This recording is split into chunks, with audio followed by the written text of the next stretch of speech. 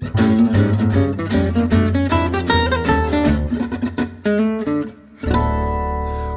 back to The Bulwark Goes to Hollywood. My name is Sonny Bunch. I'm culture editor at The Bulwark, and I'm very pleased to be rejoined today by Frank Pallotta. Frank, I was looking at my schedule. I was like, wait, it's been 3 months. It's been 3 months. We got to check back in with CNN's Frank Pallotta on the business of Hollywood. How are you doing, Frank? I'm good. You don't call, you don't write. I go 3 months without hearing from you. I was like, is he ever going to call me back? And I guess I'm opening my heart to hurt again, but I'm here. Okay. You've had enough heartache with the Mets. I know it's been a bad couple weeks there, but we'll try and make you happy. We're going to talk about fun stuff today. Box office. Last time I had you on, it was a summer preview. Let's look at the summer post view. How did the summer shake out for everybody? From your perspective as the preeminent business reporter of Hollywood news, who was the big winner at the box office aside from Top Gun Maverick? I mean, I think we all know that Top Gun Maverick, Tom Cruise, winner number one. Who was the big winner beside them, and who was one big loser from this last period? So let me start here by saying you asked how the summer went, and I have to say I cannot think of a better way for this summer to go for theaters and for studios in this still kind of pandemic world we're living in, because there was a lot of questions coming into it. I remember talking to someone last year about last summer, and they were like, listen, this one's kind of like the dress rehearsal for next year. If next year isn't very good, then we have big problems. I think if you take Top Gun away from it, this was really the year, I think it was the summer of the multiple. And what I mean by that is a multiple is you take whatever the final domestic gross is, and you divide it by the opening, and you usually get like a times multiple. Most movies are like 3 times or 2 times. Like Endgame, I believe, was about like 3.5 times, and that's one of the biggest movies of all time. There are multiple movies this summer. Obviously, the big boy is Top Gun Maverick. That was like 5.5, the biggest multiple ever for something that opened to over $100 million. But take away that, you have movies like Elvis, where the Crawdads sing. These other movies that did really well, these movies that were for audiences that, aren't your superhero type of audience. So you asked me what the big winner is this summer. And to really answer that question, I think the best way to kind of think about it is, in my opinion, it's The Black Phone. Now, Black Phone is a Blumhouse movie, just distributed by Universal. It was made for very, very little money, as most Blumhouse does. And it's brought back, it brought back $159 million worldwide. And 89 of that is just in domestic alone. And I remember talking to some sources at some of the studios, including Universal, and most people were telling me that you would think, oh, what's the most profitable movie for Universal this year? It's probably Jurassic World Dominion. That was a huge hit this summer too, huge success. It's not. It's The Black Phone. It's because it's made for such a small amount of money, and it brought in so much more money. And over the weeks and of the summer, it just kept bringing in. It was an example of, started small, kept small, but didn't slow down. And these are the type of movies that I think are potentially the future of Hollywood. It's kind of like everything old is new again. This is how Hollywood used to work. It used to be, people didn't care about a huge opening weekend. That's a very new thing. It's kind of like a Marvelized thing where success was based on how many records you broke your opening weekend. It used to be, is this movie profitable? How profitable it is? And to me, I think, of all those movies, The Black Phone was the most successful of them. Now, if you ask me what the biggest loser was, it was also a horror movie that I thought was going to be a hit, that you enjoyed and I enjoyed, and came from a studio that has a huge cult following, and that's Bodies, Bodies, Bodies. I just think that movie just never found an audience. I don't know why it did. It's really funny. It's a really good time in the theater. It's got horror elements to it, and it's got a really great cast that's young and upcoming.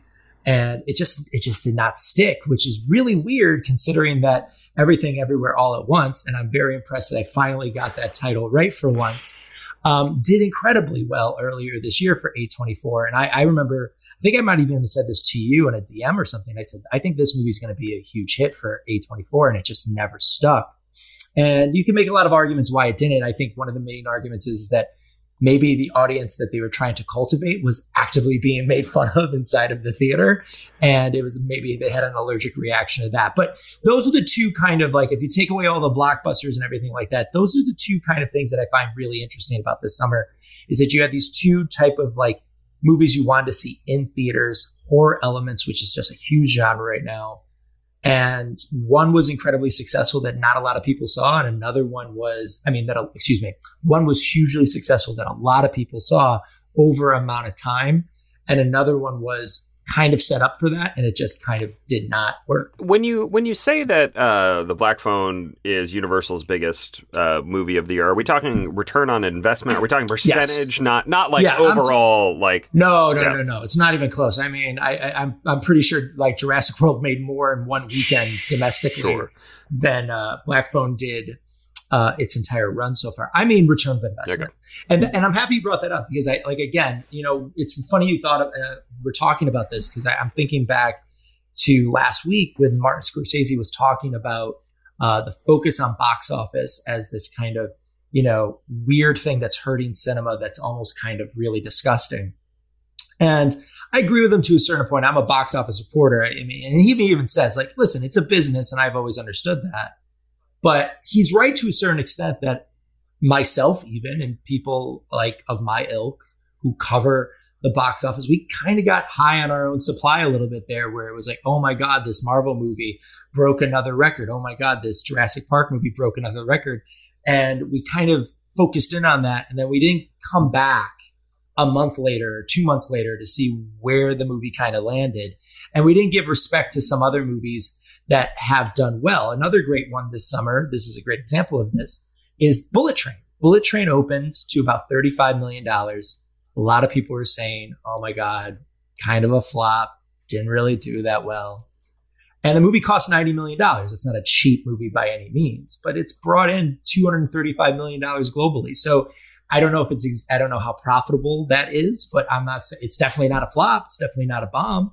But that's kind of how the image was. And that's something that I think us in the media do have to change, is that come back to a movie a month later, 2 months later, or at the end of its run and see how much money it brought in. Because at the end of the day, we're seeing a transition now, I think, in the industry from how much did you bring in opening weekend? How many subscribers do you have, to is this thing making you money? And I think that's a really important thing as we're coming out of the pandemic type of era we're in. Yeah. I mean, how much was Bullet Train helped by the fact that there just wasn't a ton of stuff in theaters? I mean, I think I tweeted something like, Bullet Train getting to 100 million on like pure nothing else to watch energy is pretty impressive. And there does, I ask because I do think that there is something to be said for reverting to a model where you have 2 big movies a month instead of a big tentpole every week. I mean, I know I'm a broken record on this, but I do think that there was a marketplace glut that the pandemic is going to clear out a little bit, and that I think is good, really, for the industry. It's weird to say that, like, because I've written about this, that it's like, why aren't they opening more movies? Why is there not more movies? There is a certain level of overcorrection that we kind of saw in the 90s and 2000s, and we saw this with the amount of screens and the amount of movies, where things kind of came out, and it always kind of felt like, oh my God, all these movies are making money, all of these screens. We need more and more and more and more and more. And again, that kind of goes against what, Hollywood had been for decades. And let's look at The Fall. The Fall had been completely desolate, but it allowed movies, some good, some bad, depending on your taste, to succeed in terms of their budgets. And if you look at the top 3 movies of The Fall so far, they're all original movies. It's Smile, which is horror, which we can get to a little bit later, why horror is such a success, but that's $71 million. Then you have The Woman King, which brought in $59 million so far domestically. And these are all domestic grosses, by the way. Then you have the much talked about Don't Worry, Darling. Halloween Ends is up there now because it just had a huge weekend with $40 million. And then Barbarian is at $38 million. Like, these movies are not made for $400 million. These movies aren't even made for $100 million. They're made for a reasonable amount of money. They get some buzz. They bring in people in the second, third, fourth week. And I think it's weird to say that the summer was a huge success But the fall is maybe a better template for how this whole industry should work going forward, where you don't have 5 movies opening up on a weekend and 3 of them do badly. Yep. Maybe it's best to have 1 or 2 and have them both find audiences that they both are trying to get. Yeah, let's talk about horror here, because we are in something. We're in the midst of a mild horror boom right now. I mean, we mentioned Barbarian and Smile. They not only opened better than expected, I think, but they have held well, surprisingly well in the case of Smile. I mean, Smile is holding like Get Out held, 4 or 5 years back. So that is good news. But then you also have Halloween Ends, which I think people looked at and were a little bit disappointed by the opening. It opened about, 20% below tracking. People said, oh, well, maybe it was hurt by day and date. What's going on with horror? Why is horror still the only thing that is really succeeding in getting folks out to the theater on a regular basis? And what happened with Halloween Ends, do you think? Okay. So horror, right now, there's really just 2 genres that you can take to the bank. And that is your big blockbuster spectacles, mostly superhero movies, which we have talked ad nauseum about in this podcast and across many, many podcasts. And the other one is horror. So why do these 2 genres survive when other things like romantic comedies, comedies in general, adult dramas, why have those all gone by the wayside? And these 2 genres have really survived. And it's very simple. Watching a big spectacle in a theater and watching a horror movie in theater is much different than watching it at home. It's that simple. If you watch Top Gun at home, it's much different than watching it on an IMAX screen. You watch Smile at home, you don't have someone grabbing you next to you. You're not screaming next to a stranger. You're paying for that experience, which is, why I think these movies have done incredibly well, because they're made for low budgets, and then they force you to see them in theaters because you know what you're getting. At the end of the day, what Hollywood really needs is more pre-awareness. And that's why you have such nostalgic things. That's what brings in audiences to basically sell the movie. If I'm selling you Smile, I basically say it's scary. You're going to be scared for 2 hours, but you're going to have a blast. It's going to be a theatrical haunted house. That's an easy sell. You understand what that is. It's usually these movies are like an hour and a half to 2 hours long. Bing, bang, boom, in and out. You have a great time. You get that blood rushing. And there's also something psychological about horror that has to do with our society right now, in that when times are kind of scary in the real world, it's actually kind of comforting and cathartic to be in a controlled, horrific environment. We don't know what's going to happen with, there's wars going on, there's political strife going on, there's economic issues going on. There's a lot of scariness in the real world that you cannot control. I can control Smile. Worst case scenario, if I really can't take it, I just leave. I'll just walk out. That's a really good benefit to audiences. So now that brings us to Halloween Ends, which was projected to bring in more than $50 million. It brought in 40. So where did that $10 million go? It's very easy to say that, people just stayed home and watched it on Peacock. But with all due respect to Peacock, it's not Disney Plus. It's not Netflix. It's hard pressed to find people outside of the Twitter sphere and out of the industry who really know what Peacock is.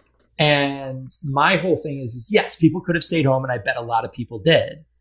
But I would say what maybe hurt the movie more is 2 other things that maybe aren't getting discussed enough about. And that's, 1, it had a C+ cinema score. So what does that mean? That means that it doesn't mean the movie was necessarily bad. It means that it was not what people expected. And I haven't seen Halloween Ends yet. I've been trying to get to the theater to see it, but I've talked to some people who did, and it sounds like it was not what a lot of people expected in terms of a finale to that franchise. But I think even bigger than a C+ cinema score, which can, hurt box office returns, we're talking about diminishing returns here. The first Halloween opened to more than $70 million in 2018, one of the biggest horror openings of all time. Then that was a pre-pandemic, much different landscape.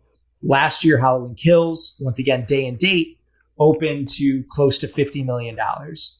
This one opened to 40. At the end of the day, it's like, how many times can you watch Michael Myers stab somebody? What is this, the 13th Halloween movie? It loses freshness after a while. And even though this was like an epic conclusion, I don't think it had the type of epic conclusion feel that, say, some of like, the final Fast and Furious movie might have, or Endgame did, where it's like, I got to see how this ends. It's like, you kind of got an idea that it's going to end either two ways. Either Michael's going to go down, or most likely, since we've seen 13 of these movies, he's going to find a way to survive. So I don't want to place it all on streaming, because last year we saw it did pretty well and even overexceeded a little bit with the same exact playbook of going day and date. I think this movie was not what people expected. I think ultimately also just after a certain amount, even me, someone who loves Halloween, is my the original Halloween is my favorite horror movie. I was just kind of like, should I just stay home and watch this? Like, I kind of got the idea. Like, I kind of understand what this is. So that's what I think really hurt it more than even just streaming. Yeah, I'm curious to see what the actual streaming numbers look like. Whatever numbers we end up getting from. Some sources have told me that it's one of the biggest for Peacock ever. So if you're looking at this from an NBC Universal standpoint, it's a win-win. Like, the movie brought in $40 million. It was budgeted at 30. All it needs to get to is probably like $100 to $150 million, which is not crazy to get to worldwide, to become profitable. And then on top of that, you get this big benefit to Peacock, which is, important to NBC Universal. Yeah. Yeah. Another thing I think that people need to keep in mind with this movie is that Halloween Kills was not beloved. I would say it was, a lot of people did not love that movie and how it ended, which always ends up impacting the next film in the series. I mean, it's funny, whenever I tell people that Mission Impossible 3 has the worst gross of any Mission Impossible movie, they always look at me like, what? But it was so good. It's got Philip Seymour Hoffman. It's like, yes, but it came after Mission Impossible 2, which everyone hated. And there's been a reappraisal now. Everyone's like, oh, the John Woo Mission Impossible. That's great. At the time, I remember seeing it in theaters, and people were not stunned by it. Yeah, I mean, the same thing happened with Fast and Furious. Fast and Furious 4 is not good. It's a tough movie. Fast 5 comes out, and that's kind of went against everything, changed the complete template. They went from street racers to international spies with The Rock, and then that's how you get 6, 7, 8. So it depends. Like, a sour taste in people's mouths lasts because people are very cautious with their money. And if you saw Halloween Kills and you didn't like it, you're just like, I'm not going to spend my money on something I'm not sure about. That's the number one thing in Hollywood, and has been since day one. Yeah. All right. So what are we looking at for the next couple months here? Because we're getting back into blockbuster season. We've been in a blockbuster drought since basically Thor: Love and Thunder came out at the beginning of July. But now we've got Black Adam coming out this weekend. Then a couple weeks after that, we got Black Panther 2, Wakanda Forever, and then new Avatar movie gonna send us all back to Pandora. What are we looking at the box office? I think we're looking at potentially 2 of maybe the top 10 biggest movies of all time opening before the end of this year. Whoa. Big prediction. Big prediction. Hot take. I really do believe that. So let me start. Before I get to Wakanda and Avatar, which is very easy to talk about, let me talk about a few other little things that are happening. So Black Adam's going to be really interesting. You can throw a rock and literally hit a photo of The Rock as Black Adam wherever you go. They are promoting the movie crazily. The Rock is the hardest working guy in the business. That should be interesting. I don't know necessarily if it'll be like DC's another one where it's just like really hit or miss. I think it'll depend on what the reviews are for that from both on social, from fans. The other interesting thing this weekend too is you have Ticket to Paradise. So I wanted to talk about that a little bit because that's the George Clooney, Julia Roberts romantic comedy. And we're coming off of Bros, which was probably the biggest bomb of the year. And there was a lot of controversy about, like, Billy Eichner said, straight people didn't come out for this movie, blah, blah, blah, blah, blah. When my argument was, I don't know if that's the case, because if your movie opens to $4.5 million, it's not that straight people didn't come out to support your movie. No one came out to support your movie.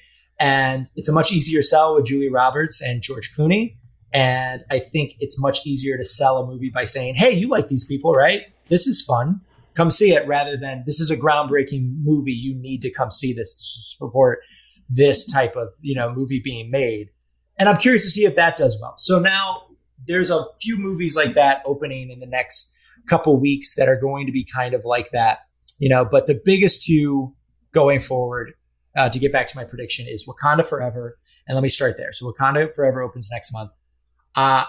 I think that movie's going to open to bigger than $200 million. I think it is because of two things. It's arguably probably the original's maybe one of the best films. And I do say films that Marvel's ever made. Marvel's made a lot of content. They haven't made a lot of films. Ryan Coogler is one of the best directors in Hollywood. It's a movie with mostly a people of color cast. That's very important. And it's coming at a time when people have forgotten about going to the movies. They've gone to these smaller movies like Smile and Don't Worry Darling and things like that. But this is the first event we've had since Thor: Love and Thunder. And I think people are itching to see a movie in theaters of this level. Then there's obviously the X factor, which is, I know a lot of people who don't even like Marvel who are seeing this movie to see how they're going to handle the tragic death of Chadwick Boseman as the main character. And I got to be honest, I got to give Disney credit here. They have marketed this movie beautifully. Everything they've brought out. That first trailer, I was really iffy about this movie. I was just, all summer long, I was kind of banging the drum of like, I think Marvel has kind of peaked itself. And I think there's a lot of superhero fatigue. And then I saw that first trailer with the Kendrick Lamar and the Bob Marley and this very like emotional feel. And I was like, I got to see this movie. This movie looks incredible. And I think every marketing material I've seen since then, it seems like the plot of this movie is, Black Panther has died. And now the rest of the world is trying to take the resources of Wakanda, which is a really interesting movie and an interesting framing. And then on top of that, you have a new character with Namor, who's very popular among us Marvel fans, who is the King of Atlantis. And you have this war going on. It just seems really interesting. And it seems like there's a lot of secrets behind it, even more so than a normal Marvel movie. I just think the mixture of people desperate to see a big event movie. And I'd argue that there hasn't been even a big event movie to this scale since Top Gun, which was more of a surprise. This one has a bigger runway, to not use a pun. And then the Chadwick Boseman X Factor, it's gonna blow up in a big, big way. I really do believe that. And I think for Disney, then that it has about a month to do that. And I think anybody who wants to bet against James Cameron, go right ahead. People have been doing that for the last 20 years. So I'm looking at the results of the re-release of Avatar, which I saw in theaters again, and I kind of forgot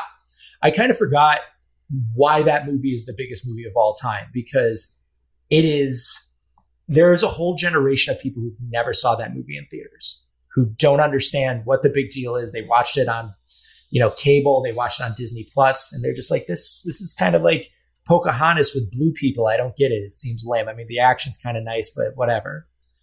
When you see that movie in theaters, you leave Earth. Like you just do. And, I think that is going to be a big, big thing for a lot of people who are going to see this movie, people who are like 17, 18 years old, who didn't see the original in theaters, who are going to be like, I've never experienced anything like this. And there's going to be a nostalgia factor for people my age, 35, who did see the movie in theaters. And it's like, wow, I'm going back to Pandora. And some of the footage I've seen, which I saw some at D23, I saw some at the end of Avatar when they re-released it. And I've never seen water scenes look like this. It's really hard to do water. And the point that I try to convey to people is that you forget that this is a movie. You forget that it's all not real, that it's all made in a warehouse. And I think James Cameron is one of our best directors ever. And I think that we're going to see this have a huge, huge run over January, February, because there's no movies really coming out. And we could see people just keep coming back more and more and more. And I would not be shocked, and mark my words, if Way of Water and Wakanda Forever somehow get into the top 5 biggest movies of all time. Do we have any idea if these movies are going to get a release in China yet? I mean, I know that's always a big question. Wakanda, I'm not sure about. Avatar most likely will. And I think that's a big part of it, because China loves Avatar, man. That movie just is going to do gangbusters over there. They re-released it during like the height of the pandemic, and that's when it took back the title from Endgame. It's just every time they re-release this movie in theaters, people show up for it. And it's wild to think about that, because the movie's 2 hours and like 45 minutes long. Yeah. And most of it is not like even like the type of action sequence you're used to. Like I remember watching re-releasing the movie, And just the flying sequences, I was like, this is incredible. And, I think now, weed is more legalized, so that should probably help it. I'll just get in with that one. But I think ultimately, if that opens in China, I think it's going to be a huge hit. It will likely open in China. From my sources are telling me it will. I think there's reporting out there that says it will. So yeah, my guess is that Avatar is probably going to become top 5, and I would not be surprised if Wakanda follows it. And this year ends on an incredibly high note for the movie industry. But we also need to be careful because I don't see this movie opening. I don't see Way of Water opening to like $200 million. I see it opening to probably like 100, maybe 40 or $50 million, and then just having an incredible run over 3 months. Yeah. You mentioned, I want to track back to something that you mentioned briefly just a second ago, but you said that Bros is the bomb of the summer. Bomb of the year so far. Bomb of the year. All right. Bomb of the year. Bigger flop. Bigger flop than Amsterdam? Okay, so that's a good question. I would say they're 1 and 1A. Okay. But the thing is that if you go up to most people and say, hey, do you know what Amsterdam is? They'd be like, the city and the European city. Bros had this vibe around it that it could have done well. And I always say, first of all, I hate using the word bomb, so I should take that back because I just hate it. I hate that. I think flop is a better word because it just comes with that connotation that it had expectations and then it just flopped. And that's what I'm trying to say. I don't think any expectations came into Amsterdam. I think whoever signed off on an $80 million movie like that is Amsterdam, what are you doing? Think of it this way. Bros was made for very cheap. I think that only came with like a $20 million budget, and it's going to struggle to make its money back. Yeah. Think about that. So like there was a lot of attention around it. And what sucks is I haven't seen Amsterdam, but I saw Bros. I really liked Bros. It was really funny. It was actually surprisingly heartwarming, like especially for a Judd Apatow movie. Usually those movies are more raunchy than heartwarming. He didn't direct it, he produced it, I should say. Nicholas Stoller, who has made 2 of the best, comedies of the last 20 years with Forgetting Sharon Marshall and Neighbors. And I just think that ultimately it's a bigger flop because it had the ability to be really a big hit. I think Amsterdam's, ability to be a big hit was much less, even though it had all these stars. I don't think that stars matter as much anymore, as much as the vibe of a film. And I think the vibe of Amsterdam was like, hey, you like all these people, they're in this movie. While the vibe of Bros was like, this could be a really important movie and could be a surprising big hit. And it just didn't get there, unfortunately. Yeah. Let's shift to talk about streaming just for a few minutes. The fight on everybody's lips in the world of streaming, House of Dragon versus Rings of Power. Yep. Where do you come down on which of these shows has had the bigger? I mean, House of the Dragon still has 1 episode left. Rings of Power is wrapped up its first season. I'm fully caught up on both, so I don't worry about spoilers with me. As am I. But Amazon was very excited for House of the Dragon and its early numbers. They were touting 25 million, 20 million, whatever users worldwide. Watching it, Rings of Power. I'm sorry, that was Rings of Power. House of the Dragon seems to have held better, though. It seems to be picking up audience as it goes. So who is winning in this fight? So before I give my answer, let me give my disclaimer. I work at Warner Brothers Discovery, which also owns HBO, which releases and produces House of the Dragon. Because the answer is House of the Dragon. House of the Dragon. And that's not to say that Rings of Power is not a success. I think it's a big success. I think they're both really big successes.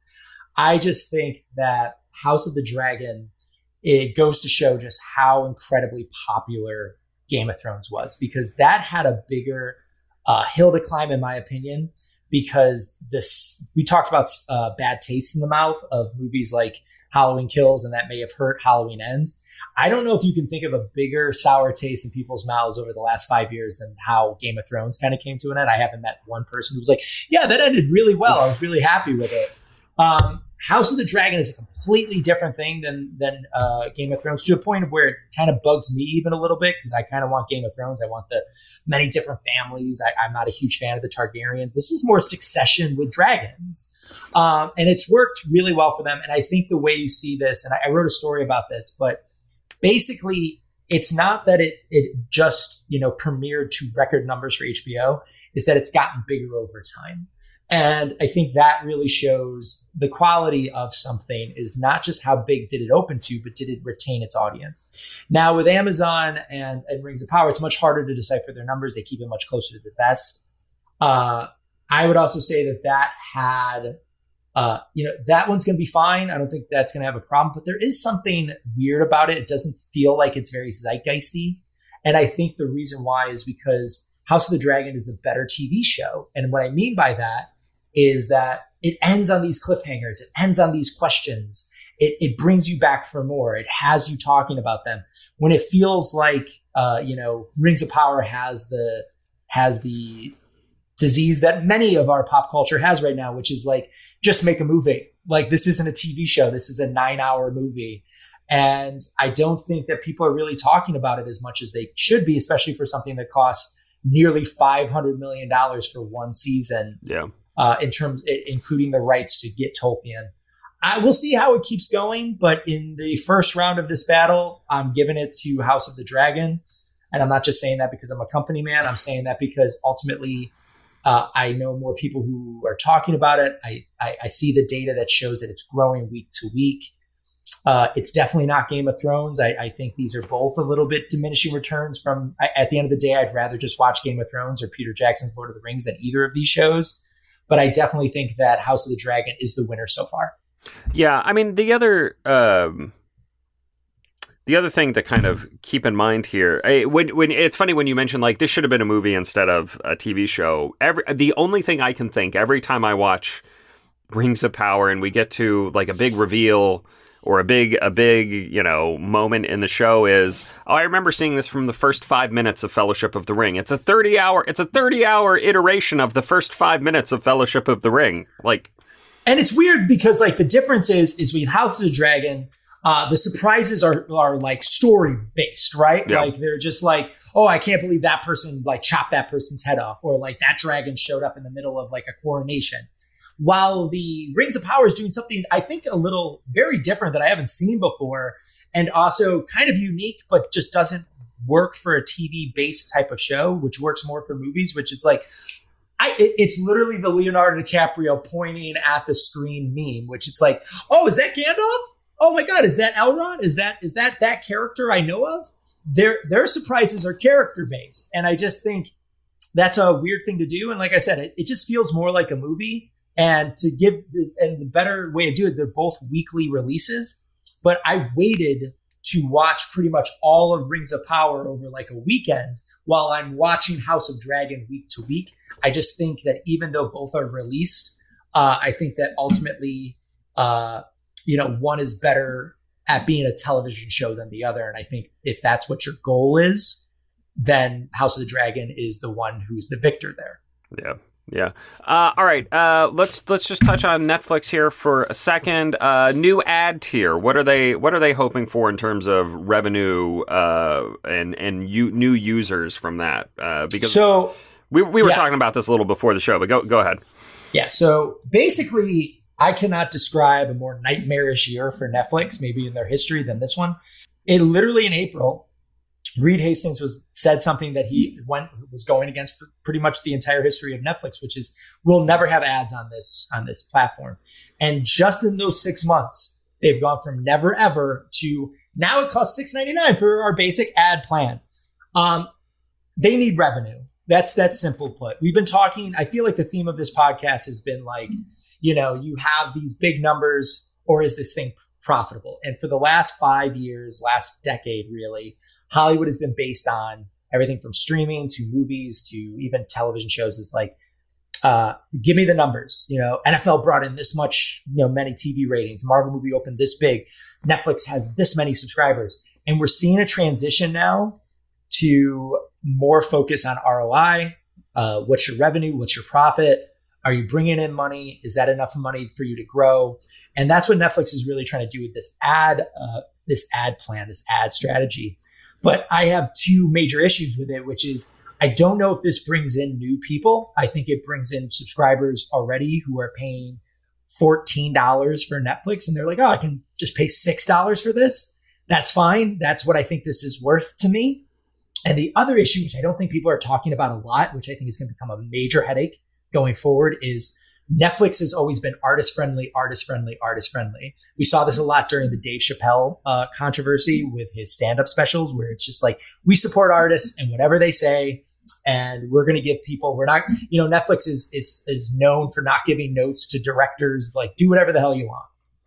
You can't do that if you got advertisers. If you have advertisers are going to, kind of like maybe be like, we don't want our advertising on this product.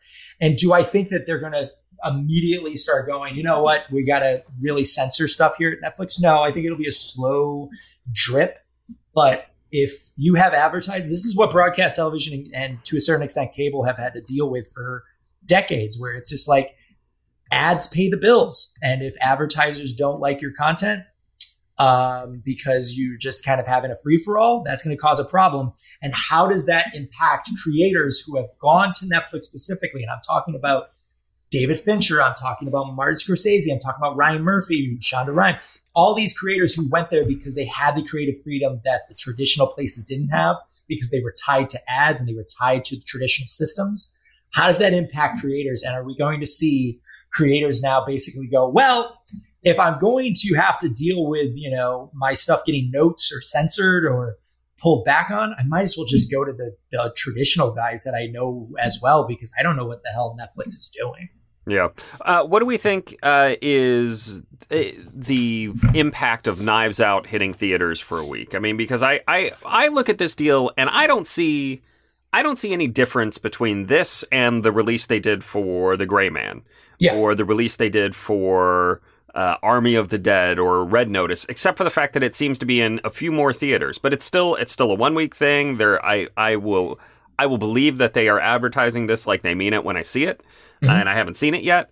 So what do we think? What do we think that this actually means for Netflix in theaters? I think it is simultaneously a big deal and not a deal at all. That is how I feel about it. And what I mean by that is, it's not a deal at all, because we're only talking about 600 theaters here across Cinemark, Regal, AMC. That's nothing. Most, I think Top Gun had 4,000 screens. Right. Like, it's not a huge release. We're not going to see Netflix start marketing the hell out of this. The reason I do think it's a big deal, however, is I think it's a really interesting template for how streamers and traditional theatrical can come together. Because basically what Netflix is doing is having theaters kind of market this movie for them. And I don't mean like in the traditional sense, like you're going to see AMC like basically be like, come see Knives Out. But just the fact that it's in theaters, you're going to have people, because we all have lizard brains. And at the end of the day, if I say to a friend of mine, like, I saw this movie, I'm seeing this movie this week, and they go, oh, can I watch it on Netflix? And I'm like, no, you got to wait a month. People are going to go like, well, screw that. I don't want to be left out. I want to watch this movie now. And you're basically paying a premium to see it a month early. If this movie opened 2 weeks later, I don't think it would have really, I would have been like, okay, whatever. They're just kind of like dipping their toes in to try out theatrical. A month's a really long time, especially for a murder mystery movie that has like potential spoilers to it. And I think this goes back to why a lot of like movies like Marvel do really well that first weekend, why Game of Thrones always does well on Sunday night. You don't want to be left out of the conversation. And Knives Out has a really loyal following. I haven't met anybody who doesn't like Knives Out. I like Knives Out. I've heard nothing but good things about Glass Onion.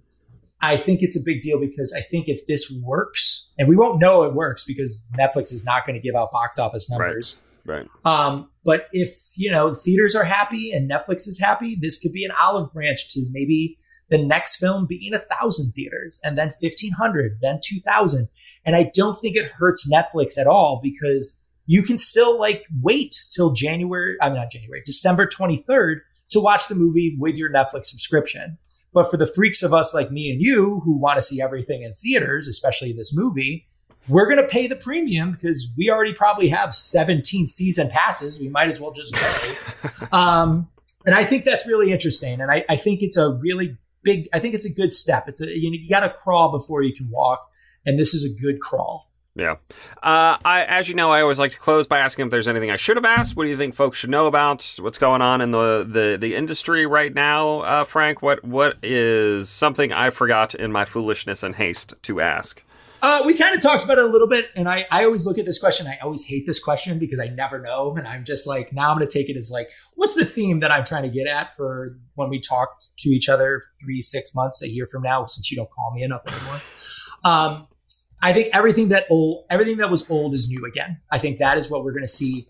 I think we're starting to see this at WBD, where I work, Warner Bros. Discovery, where it's we're starting to see this at Disney a little bit, starting to see this at Paramount, where what I mean by it is we're starting to see people was going all in on streaming the right strategy. And I think most of these, CEOs and studios are going, no.